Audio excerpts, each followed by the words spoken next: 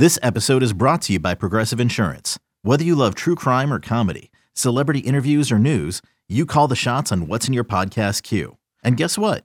Now you can call them on your auto insurance too with the Name Your Price tool from Progressive.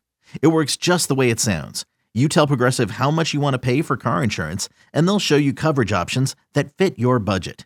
Get your quote today at Progressive.com to join the over 28 million drivers who trust Progressive. Progressive Casualty Insurance Company and Affiliates.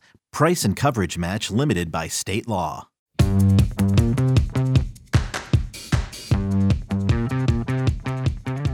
The end of an era for the Cleveland Guardians as Terry Francona will stand in that home dugout at Progressive Field for the final time as manager. The team is making sure he goes out with an honor, even if it's something he didn't ask for. Hello and welcome to the Ballpark Dimensions podcast with me, Mandy Bell, Guardians beat reporter for MLB.com, and Sarah Langs, researcher and reporter for MLB.com as well. Sarah, I don't know how we've gotten here so quickly, but at the time that we're recording this, we're getting into play on Wednesday, September 27th, which means there's only 5 days left of the regular season, and then we can get into postseason and all the craziness that comes with that. I have no idea how we've gotten here. I was just realizing that this morning. I was texting with somebody saying I can't wait for October and that I can't wait to see what these last few days are going to bring. And I'm in my head counting, okay, last how many days? 5 days? How is it only 5 days? I have no idea how we have gotten here, but I wanted the first thing that we discussed today to be another final 5 days, and that appears to be, or is officially, I don't know, people seem to be talking about it as if it's official, but we have no idea, Terry Francona's managerial career. So I've told you so many times how grateful I am to the baseball gods, baseball world, that he is the first manager you have covered full-time in baseball. Obviously, being there the entire time you have been the beat reporter. I mean, it's been a week of just constant. It's not even speculation. So we talked to him yesterday. This would be Tuesday. It's ahead of his final home series at Progressive Field, Tuesday, Wednesday against the Reds. And he's calling it the worst kept secret in baseball because we all know, but he won't say the words "I'm retiring." I don't know why. I don't know why those words won't be said because we all know. And he's answering questions about it. He's talking about how weird it might be next year when he's sitting at home. He's talking about the fact that he came to this decision in June. He's talking all very bluntly about all of this, but yet still won't say the words, "Yep, I'm going to be retiring." He has more surgeries coming up because he's just a walking, I've said it before, medical nightmare, and he'd be the first to tell you this.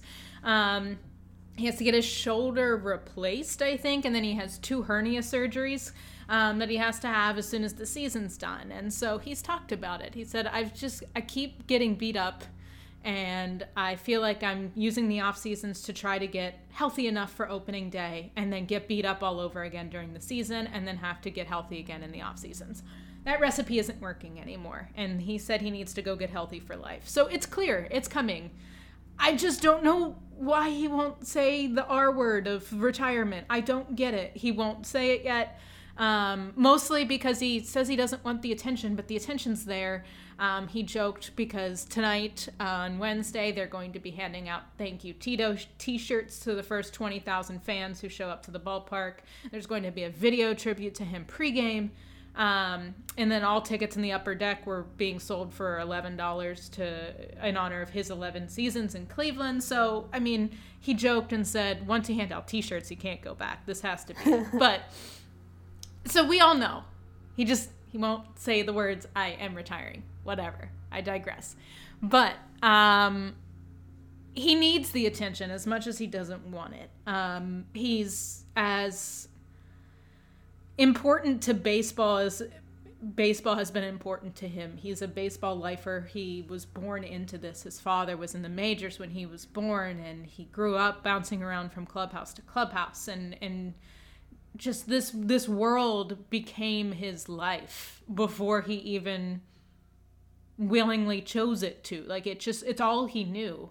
And then he was drafted out of high school, and with the support from his dad, decided to go play at college, and then became like the best college player in the country, and was then drafted by the Expos. And then he played baseball bounced around for a decade, and then figured out that it was time for him to transition out of it. And then ended up in a coaching career. And after 2 weeks of possibly becoming a real estate agent, he always jokes, like, he got stuck. He went and got took a real estate course for 2 weeks, and then Buddy Bell called him and asked him to be a coach for him, and he went back up and he turned the books back in and said, "No one's buying a house from me," and he left. And then it began this unbelievable managerial career, whether it was in the minors and he was Michael Jordan's coach, or he was in the majors for 3 different big league teams. He ended the curse of the Bambino in 2004 in his first year with the Red Sox. He had 4 miserable years in Philly, where he just jokes about what the fans put him through, and he understands it. He's like, I know we weren't good. I get it. And then Cleveland, he never won here. And right now, Cleveland is the longest active drought in the majors of winning a World Series. It's been since 1948. And it seems just too storybook for him to be the one who ended it. And they got so close in 2016. They got all the way to Game 7 of the World Series. And instead it was the Cubs who had that drought ended too. So I guess it was fitting that it was another team, and it had been a while. But the numbers with him are ridiculous. Everything is pointing to Hall of Fame, as it should.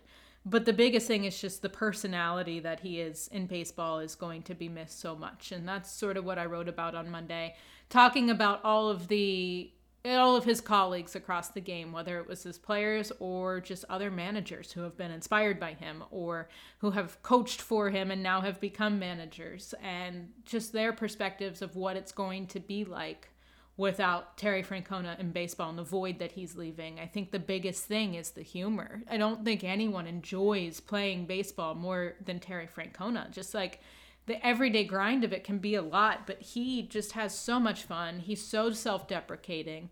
It makes him feel like he's a regular person, but he's not. He's a larger-than-life figure. But when you're sitting down and he's telling you about how he fell asleep with a pile of pasta on his chest in bed, and he woke up because he thought his ribs were breaking in his dream, and he woke up and his ribs were sore, but it was his TV remote that was jammed into his rib cage. Like, then all of a sudden you're like, well, this guy can't be that scary, can he? He's just like all of us. And so I think the biggest thing is that the personality is going to be missing from baseball. He's going to be missed. And whether he ends up figuring out a way to stay in baseball as like a special advisor or come back after a couple years in a different type of a role once he's a little bit healthier, that all remains to be seen. But all we know is in 2024, it's going to feel weird without Terry Francona. You know, my first real experience with that personality, beyond, seeing in 2004, seeing press conferences, all of that, was when I got to ESPN. He had, of course, been at ESPN in his year in between the Red Sox and coming over to Cleveland. And, we sit around, we watch games, and early in 2016, there would always be a Tito story, something about, him maybe getting lost in the ESPN campus somewhere, or something about him being on his way to that Cleveland interview. I've heard the story many times of how he got to his interview for that job, and that is quite a story. But just, he was always mentioned in this loving way. We would see a game, we'd see him going out there to make a pitching change, whatever it would be. And one of the analysts or talent, somebody, or a producer, Greg Colley, whoever it would be, would see him and kind of start giggling and have a great story about him. And that's when I really started to learn that behind the scenes of who that person is. And it was so heartening to see that, because you see who he is. You see who he is in those pressers and in those sort of public moments. And it was really great to hear that this is who he is. And again, when I met you and I got to know you, we became friends. I remember just I felt so safe knowing that you had him, knowing that that's the manager you got to interact with every single day. And nothing against other managers, there's so many. I mean, I'm so glad that Kenny Landry has both right now. And there's so many others, but it just felt like he was a perfect first manager to cover every single day. And so I'm so glad for you, but I'm so interested to see what next year looks like. I mean, spring training, day one is going to be so, so different. It is. And I want to say, I mean, it's a weird job. This is a weird job. And I remember I was an intern before I was full-time. And when Jordan Bastian was on this beat, I filled in for him in Baltimore. I remember getting a laundry list of do's and don'ts to interact with Terry Francona. He can be a tough shell to crack at first. You need to earn his trust when you're an everyday reporter. And so when I did get this job full time, I was like, how am I gonna break into this? But it's easier than maybe what it seems like. And once you get into that little circle of trust that he is just truly, I mean, one of the most entertaining people on the planet. The stories are constant. They're hilarious. And I think it's even harder in this field as a woman, and it's very clear. I mean, everyone knows it. It comes with its own set of rules or guidelines or challenges that maybe might not be there across the board. But I want to say, like, with Terry Francona, I mean, the way that he has always treated me as equally as everyone else in the room. I mean, I'm the only woman on the beat there, and especially who travels or shows up every single day. And the way that has been so equal in not just making sure that I'm treated the same, but also making sure that I'm being made fun of the same. And to me, that's just as important. Yes. And you want to make sure that you're getting yelled at or made fun of or joked with as much as everyone else in the room. And he's always been that. And I think that I think there's a weird stigma in this world of making sure that equal treatment sometimes ends up being tiptoeing around the woman and making sure that they feel extra comfortable. And it's just like, it doesn't have to be that deep. And the way that he was able to just so effortlessly make fun of me or joke with me or put the guard down and not feel like it's ever tiptoeing and not caring, and just like equal treatment of whatever he would have been with any other reporter in the room. I'm eternally grateful, because it was just such a fun experience for 5 seasons, and I wouldn't have traded it for anything else. So it's going to be weird to not have those interactions every day, but I just wanted to at least explain like why I've cherished these 5 seasons so much, because my gosh, it was so fun, and it was such a safe and enjoyable environment. And now everybody should go to the Cleveland Guardians website and read your story like I'm going to do it the second we're done here. So everybody, please do that to prime yourself for these final 5 days. You're so funny. Okay, thank you. I appreciate it. Okay, we can move on from Tito. I think he would want us to move on from him, because he hates all of this, and it's part of the reason why he won't use the R word just yet, and we're going to have to wait until, my guess is, they do their exit interviews after the season, because even after his final game, I don't even see him saying that word just yet. But we'll get there. We'll take a quick break right now, and, well, I guess we can sort of stay in, like, a brief Cleveland topic, just because I heard a 119.2 mile per hour home run yesterday. And if anyone knows anything about the Guardians, you don't hear that very frequently. So I was in shock. That was jaw-dropping. We can talk about that more when we come back.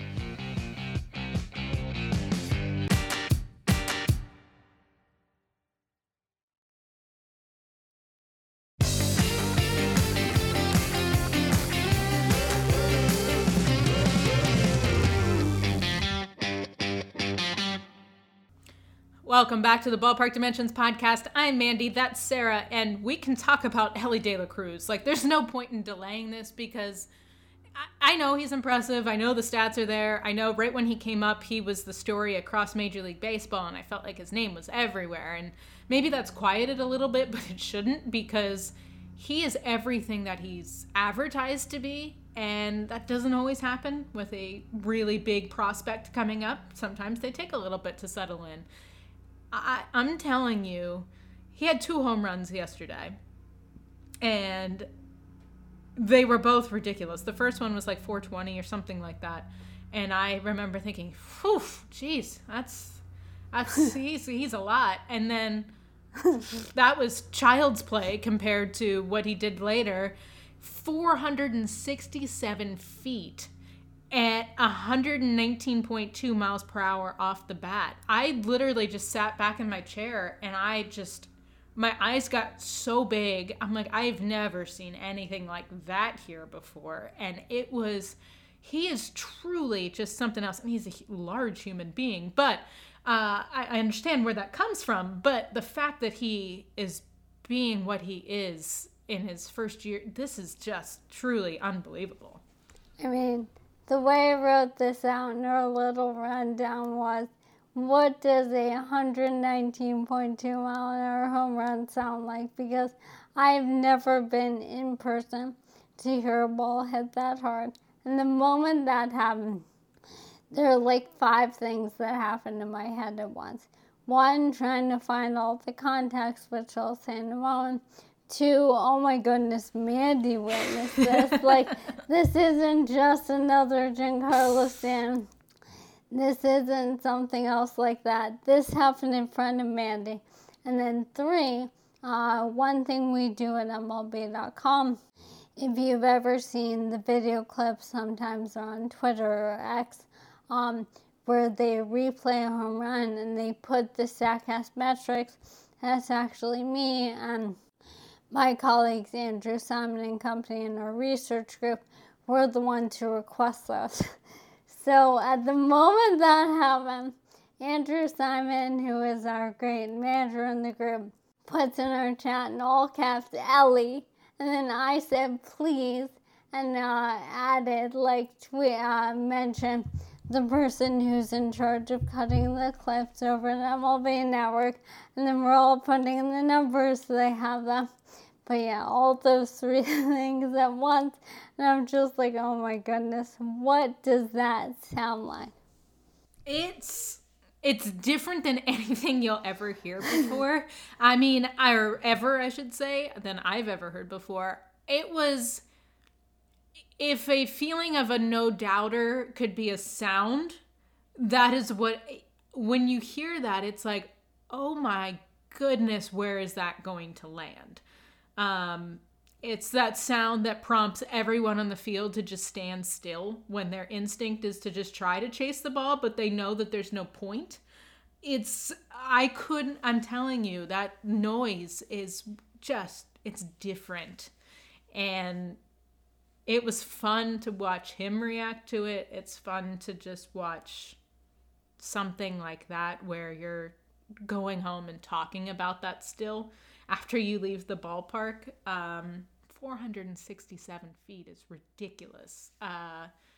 All of it, I think, it's unlike what you see on a day-to-day basis, because 119 is not what you hear or see on a day-to-day basis. So I think the hardest hit batted ball that I've witnessed in person was actually Ronnie Mauricio earlier this month. He had his first career hit for the Mets, and it was like 117.2 maybe. It was the hardest hit, first career hit under StatCast for anybody. And I heard it, and the moment I heard it, I started researching. Like, I knew.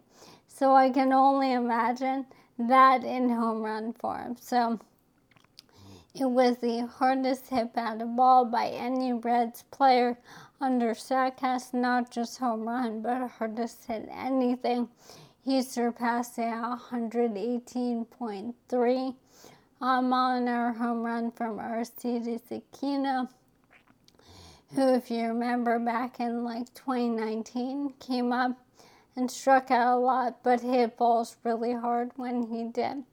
And then I love this. There's only 6 players who have had a 119-mile-an-hour home run or faster under Statcast, including the postseason. So you saw one of the, I think, 11 hardest hit home runs ever under tracking. So Giancarlo Stanton has 5 of those. Aaron Judge had 2. And then Ellie De La Cruz, Ronald Acuna Jr., Manny Machado, and Kyle Schwarber each have 1. Schwarber's was that home run we talked about where I had you watch it live right on the podcast, the one off Darvish in the postseason last year. And Acuna's one of the 121.2 that he had at Dodger Stadium earlier this year. And then the other thing is that, as you said, he's a rookie. So he is one of 3 rookies to have a 119+ mile an hour batted ball. So any type of base hit or under Statcast. Aaron Judge had 4 in 2017.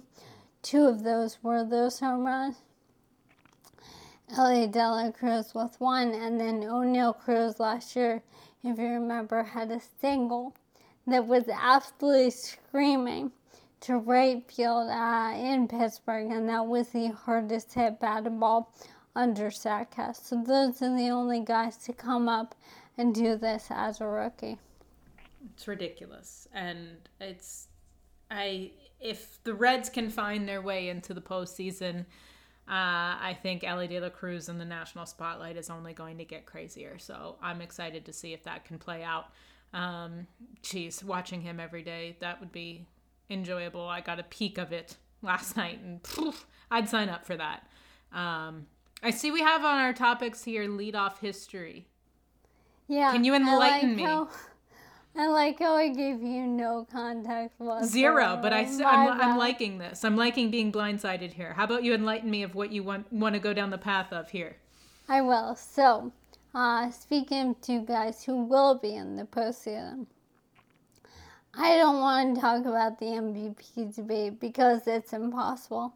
In the National League, I do think Acuna will win, and I think it's very well deserved. But I think you can make an incredible case for Mookie Betts as well. But I want to talk about the fact that single-handedly this year, these 2 guys have transformed the leadoff spot. So Ronald Acuna Jr. now has 41 home runs. That is the most out of the leadoff spot in a single season.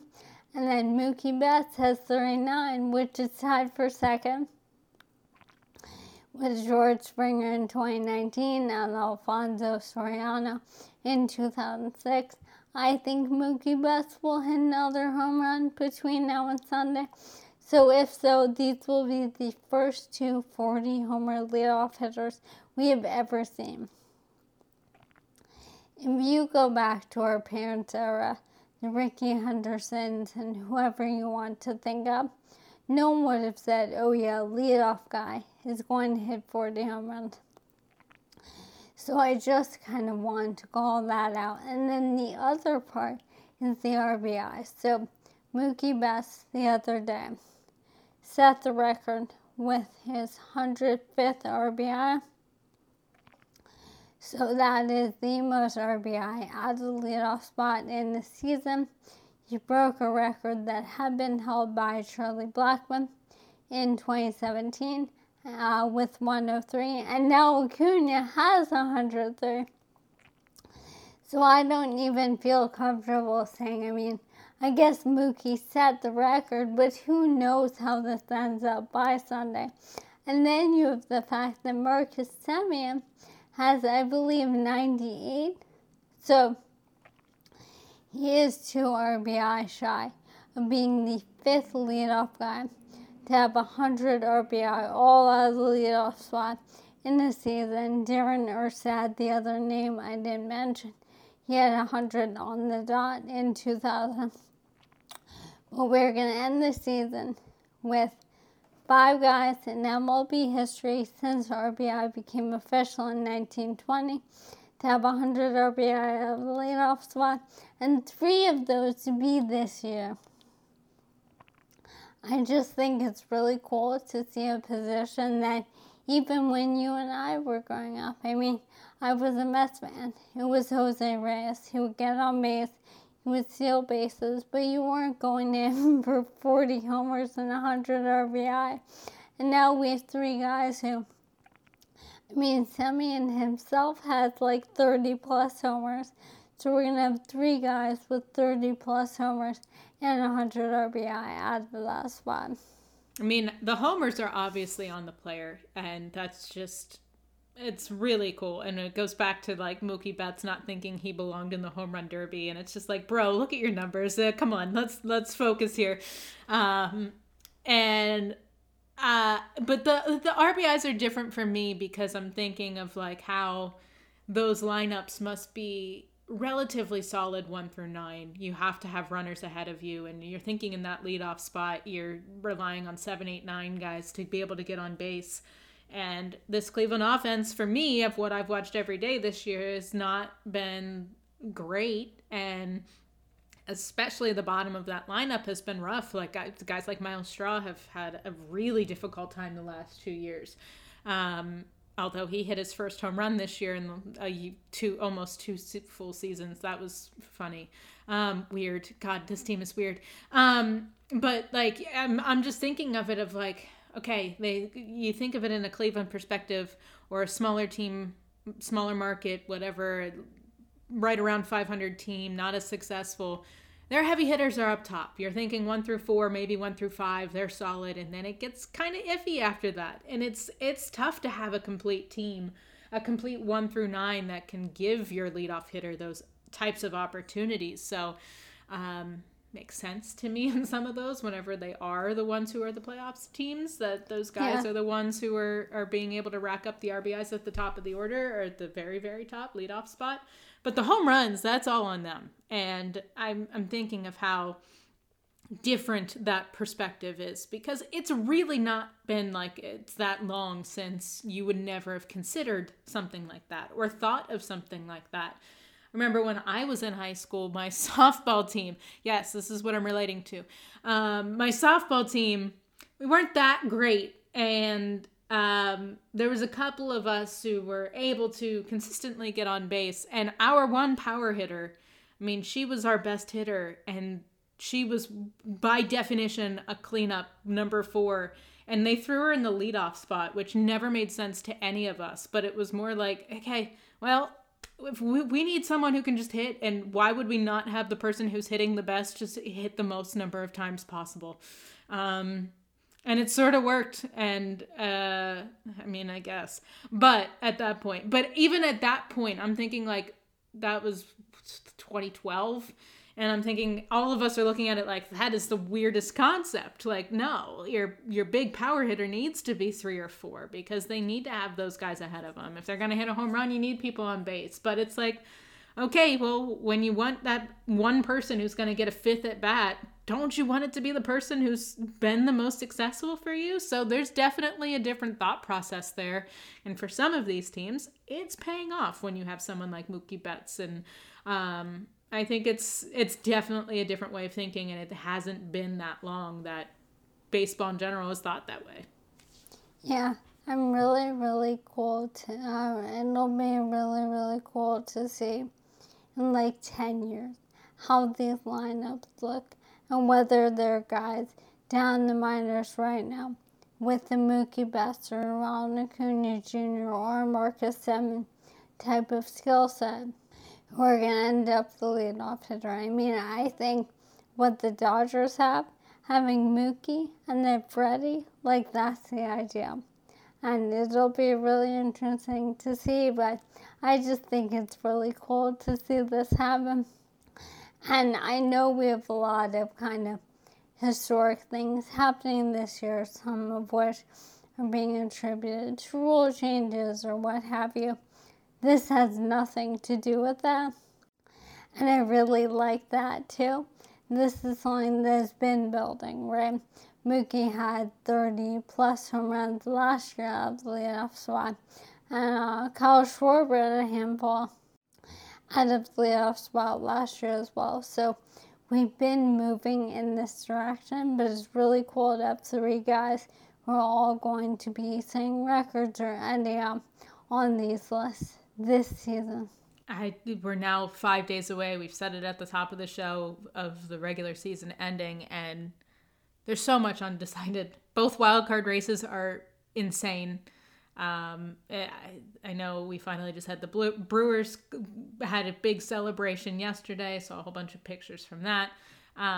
But it's just crazy to me how much is undecided, how much could change.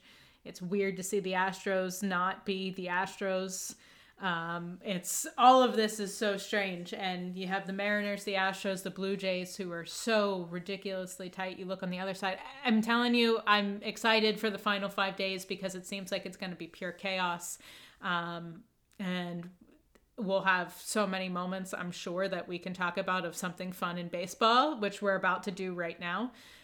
Is there anything else that you want to say about the races? Anything that you're excited for over the next 5 days before we do move into our final segment of the week? I mean, all of it. I just wanted to call out my favorite thing.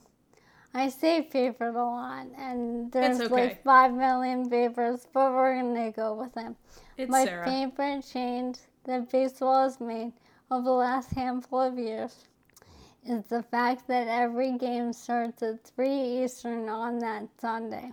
The fact that everything is happening at once. We've had years where everything was decided and all we're watching for was maybe set races, if a guy gets to a certain number of home runs, what have you. This year, I would be shocked if everything is decided at 3 p.m. before those games begin. So I'm really, really excited to be really, really stressed out watching everything, having no idea. I mean, everyone here knows that I do stats for Sunday Night Baseball, so that carries over into the postseason. I'll be doing stats behind the scenes for one of the wildcard series, and currently I have no idea what teams are going to be involved. So I'm sitting here thinking, normally for a Sunday night game, I work on my prep on Thursday and Friday. I do certain things leading up to the game. Our series starts Tuesday, so we would push that back a few days. But it's not like I'm going to know what I'm prepping for on Saturday or Sunday either. And then Monday becomes this such a stressful, busy, and wonderful day. It was the same thing last year, working on a big story for the World Series program and prepping for a wildcard series, but at least for that one, I think I had known for a few days we would have Mets Padres, but I'm sitting here right now and I have no clue, and I'm like, I don't even know who I'm working on notes for, so I love it this way. I wouldn't have it any other way, but I hope everybody enjoys Sunday. All right, let's take a quick break, and then when we come back, we can do our favorite segment, and we'll go through our favorite moments from baseball over the past week.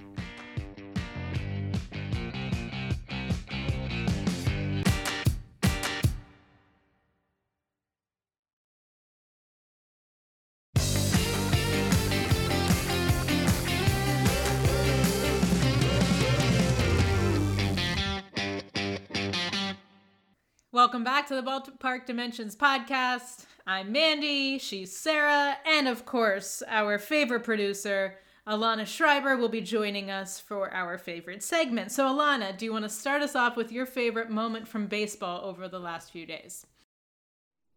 Yes. So Sarah, I know you were nervous I was going to take yours, but I think I'm actually going into Mandy's territory because oh boy, I really just can't get over Tito this week. I mean, of course, you guys already talked about, he sort of announced his retirement. Mandy, I loved your article on him, but I've also just loved all of your Tito anecdotes. I keep thinking about the time you said he tried to microwave noodles and they didn't cook all the way through, so he ate them dry and then chipped a tooth. But I mean, he's just such a colorful manager, and there's been so many amazing stories, but the one that really kind of sticks out to me is, you know, as I mentioned pretty much once a podcast, I don't live anywhere near professional baseball, so I'm always kind of looking for different ways to connect to baseball living in the South.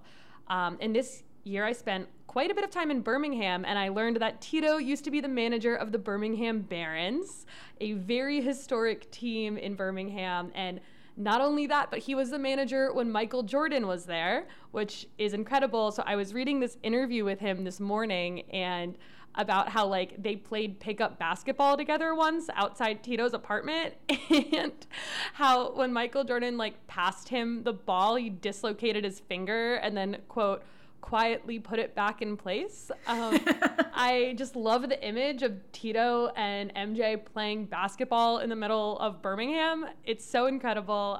So I'm really going to miss all your stories on him, Mandy, and I think that it is pretty fitting. I know we've also talked about this, how in June, MLB is hosting a regular season game at Rickwood Field in Birmingham, Alabama. Tito didn't manage the team while it was there, but it's a really historic field, just forever tied to the Barons and anyone who's ever been a part of that franchise. So even though the game is supposed to honor Willie Mays and the Negro Leagues, I feel like a tiny slice of it will honor Tito. I want to just say, I mean, any story from Tito is always so funny, but his Michael Jordan stories are always hilarious. The way that he handled that situation, it was so funny how he would talk about the media coverage and how that went from like 0 to 100 real quick whenever Michael got involved. And they're still good friends. He always talks about the fact that you don't need to talk too much because he sees the attention that Michael gets all the time and how ridiculous it is of how Michael's always in the spotlight. So he tries to stay back a little bit more and not add into that. But the way that he's talked about his relationship with Michael Jordan is so cool. And I think the biggest thing that I take away from it is that Tito can't help but praise him in the way that he tried to handle that transition into baseball and how hard he worked and how he was there before everyone else at the field and he was trying to learn, and he was like, you can tell why he's Michael Jordan, like the work, the hustle, all of that's there. And it's just such a cool perspective to have Terry Francona be able to talk about what Michael Jordan was like in his non-dominant sport. It's really, really fun to hear all of those stories. I feel like this is the third time that you mentioned Rickwood Field now, Alana, and I know I personally would love to hear more about it, so hopefully there'll be a lot more content coming out leading up to that game that might help people be educated about that. Yeah, I mean, it's such an amazing and historic field. It's the oldest in the country professionally, and I really hope that everyone gets to learn a little bit more about all of the different stories that took place there, including, you know, stories from the Barons team itself, stories that Tito definitely has. Yeah, no one knows more about it than Alana. I am 1,000% confident in that. Okay, Alana, thank you. Sarah, do you have your moment? I do. I was worried that Alana might take it because mine is Mets adjacent. We know she is a Mets fan. So on Sunday, in the Mets game in Philly, the Phillies had one of their prospects, Ryan Kerkering, make his Major League debut. We have seen all kinds of family reactions and, you know, significant other reactions, what have you. This was the most emotional inning I had ever seen. So he's a pitcher. He comes out, he gets 2 strikeouts, and I was watching the SNY feed, and they were showing his family almost the entire time. His father was crying the entire time, and not just like tearing up. Like, again, we've seen the whole gamut of different emotional reactions. His father was like straight bawling the entire time. And it was so emotional to see, so wonderful to see. And by the way, He has a really, really good slider or sweeper. I'm not sure which one it is. And he's going to be a really, really good pitch for them in the postseason. I know Kyle Schwarber was running around in the clubhouse on Tuesday when they clinched and just yelling like 100 slider at him because he will be on that postseason roster. And he will be really clutch for them. But his father crying through the entire inning was just amazing. And again, it wasn't tears for TV. It was just so raw. And I hadn't seen someone cry like that in a really long time. So it was incredible. It really doesn't get better than those types of stories. I know I'm partial to always like little kid stories, but truly for debuts when families are in the crowd and you know where they are, the camera can spot them. It's just, in that moment, it's so special for all of us to see what it means to them. But then it's also special to think about the fact that they're going to have that forever. They can cut that clip. They can, like, if everything that we're watching, they can keep that. And that's just special in itself. So I love a good, like, emotional family watching, whatever it might be. And so, yeah, I'm glad that we can call attention to those whenever they come around because they're always so great.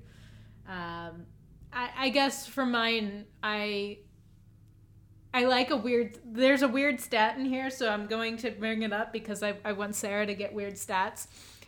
It's really dumb and it's just so irrelevant, but I really want to bring it up because I know my good friend who's the head of the community department for the Guardians would appreciate Sarah knowing her stats that she keeps track of. So the Guardians, they really have a fantastic charity outreach. They really do. And they have a lot of guys who are really into it, like Tristan McKenzie. I've talked about him a lot. He's part of this too. So they've had a lot of meetups with a local high school's chess club. They play with them all the time. Stephen Kwan, Tristan McKenzie, Bo Naylor, David Fry's pretty into it. I'm trying to think of the guys who are like really hardcore chess people on this team, but they really, really get into it. Will Benson, who's now with the Reds, but when he was with the Guardians, he was like the best in the room. But their chess was huge, especially last year, 2022. That's all they did in the clubhouse. Little less now, I think probably because Benson's not there. But it's very prevalent, and they have tournaments with the local high school chess club all the time. And I think that's so cool. One, imagine these kids at a chess club at high school, and somehow they're now partnered with their local Major League Baseball team, and they set up tables in the home dugout, and they just bounce around from table to table with all these different chessboards. And a student plays Tristan McKenzie, and a student's playing Stephen Kwan, and a student's playing Bo Naylor, and the winner advances, and you keep going and you keep going. Well, what was cool was that Will Benson, because the Reds are in town, came over, got to the ballpark early, and joined in with the chess club yesterday. Super cool. He's really close with everyone in the Guardians organization still. And I think he was in the championship round yesterday with one of the kids from one of the local high schools. But to me, that's just so special. They have the kids out for the game. They have this picture up of all of them out on the field with the players, and the players are more into it, it seems like, even than the kids. Like, they love competition. Obviously, they're professional athletes. But even if it's something as small or silly as like a little board game, they are just so into it. And they've made connections with these kids. They all have Guardians Chess Club like t-shirts that were designed by the team, and like the kids wear them, the players wear them. Everyone in the clubhouse has one. They always wear them. And they've just been so close with this high school all year long. So I think that's really cool. But what's fun is Megan Ganser, who's one of my very good friends, and she orchestrates all of these community events for the Guardians. She keeps her own stat sheet of like when guys do community events and how they end up playing that night. And I need to get more details from her on Jimenez's numbers. I think the team is like 5-0 whenever Jimenez has like some sort of community event that day. But the one from yesterday is she was talking with all the group, introducing the event, getting everything together, and she was like, just so you guys know, the only other time that Bo Naylor has participated in this, he hit a home run that night. And Naylor was like, dude, thanks for putting the pressure on me. And then he went out and hit a home run last night. And Megan was in the press box like, I told him if he just participates in chess club, he hits a home run. So on the 2 days that he's participated in chess club, he has hit a home run that night as well. So I'm just letting you know, if there's a Bo Naylor homer, there's a chance that he played chess with some high schoolers. That is amazing. I'm so glad you mentioned this because I saw the photo and I saw, some of the coverage of this. And it's so great. And I want to say, no stereotypes or anything like that. But you're a high schooler. You're in chess club. You're certainly not the high school. I mean, anyone can do anything. But I would say that of all of the after-school activities you could be involved in, that is probably the last one that you would think would lead you to a Major League Baseball team. You think maybe you're on the baseball team. You guys win the state championship. The team will have you down. You'll get to meet the guys. I love that it's the kids in this chess club were the ones who are now friends with the players. That's perfect. That's what baseball should be all about. I just love that so much. Well, you talk to some of the players, and they will always say, oh, yeah, I was kind of dorky. I was in chess club, and, I did this. I loved video games. They all self-admit that stereotype is dorky, and it shouldn't be because they're all the best athletes that we are watching. And so just because you have a specific interest doesn't mean that you get labeled from that. And I think that this relationship is sort of beating that stigma of whatever that label, that stereotype is. I think that they've done an incredible job at making friends with these guys and allowing them to see that, okay, all these players self-diagnose themselves as a dork because they like these things, but they shouldn't have, because look at them now, and this is awesome, and nobody has to feel weird about any interest that they have. And so I think they've done a really great job of seeing the Tristan McKenzies, the Bo Naylors, and the Stephen Kwans, and all these guys who are just chess obsessed, especially Will Benson now that he's out of there, but my gosh, he's so into it. So yeah, I think it is fun, and to your point, I think it's great that they're reaching out to different types of little activity groups that you might not have expected them to. But they really do a fantastic job in the community, and it's one of my favorite things to talk about, which is why I brought it up in my favorite segment. But that'll do it for this week's podcast. Don't miss an episode by subscribing on Apple Podcasts, Spotify, or wherever you get your podcasts. If you're enjoying the show or you have any suggestions for us at all, please leave us a rating and a review. Thank you for listening to the Ballpark Dimensions podcast, and we'll see you in the postseason.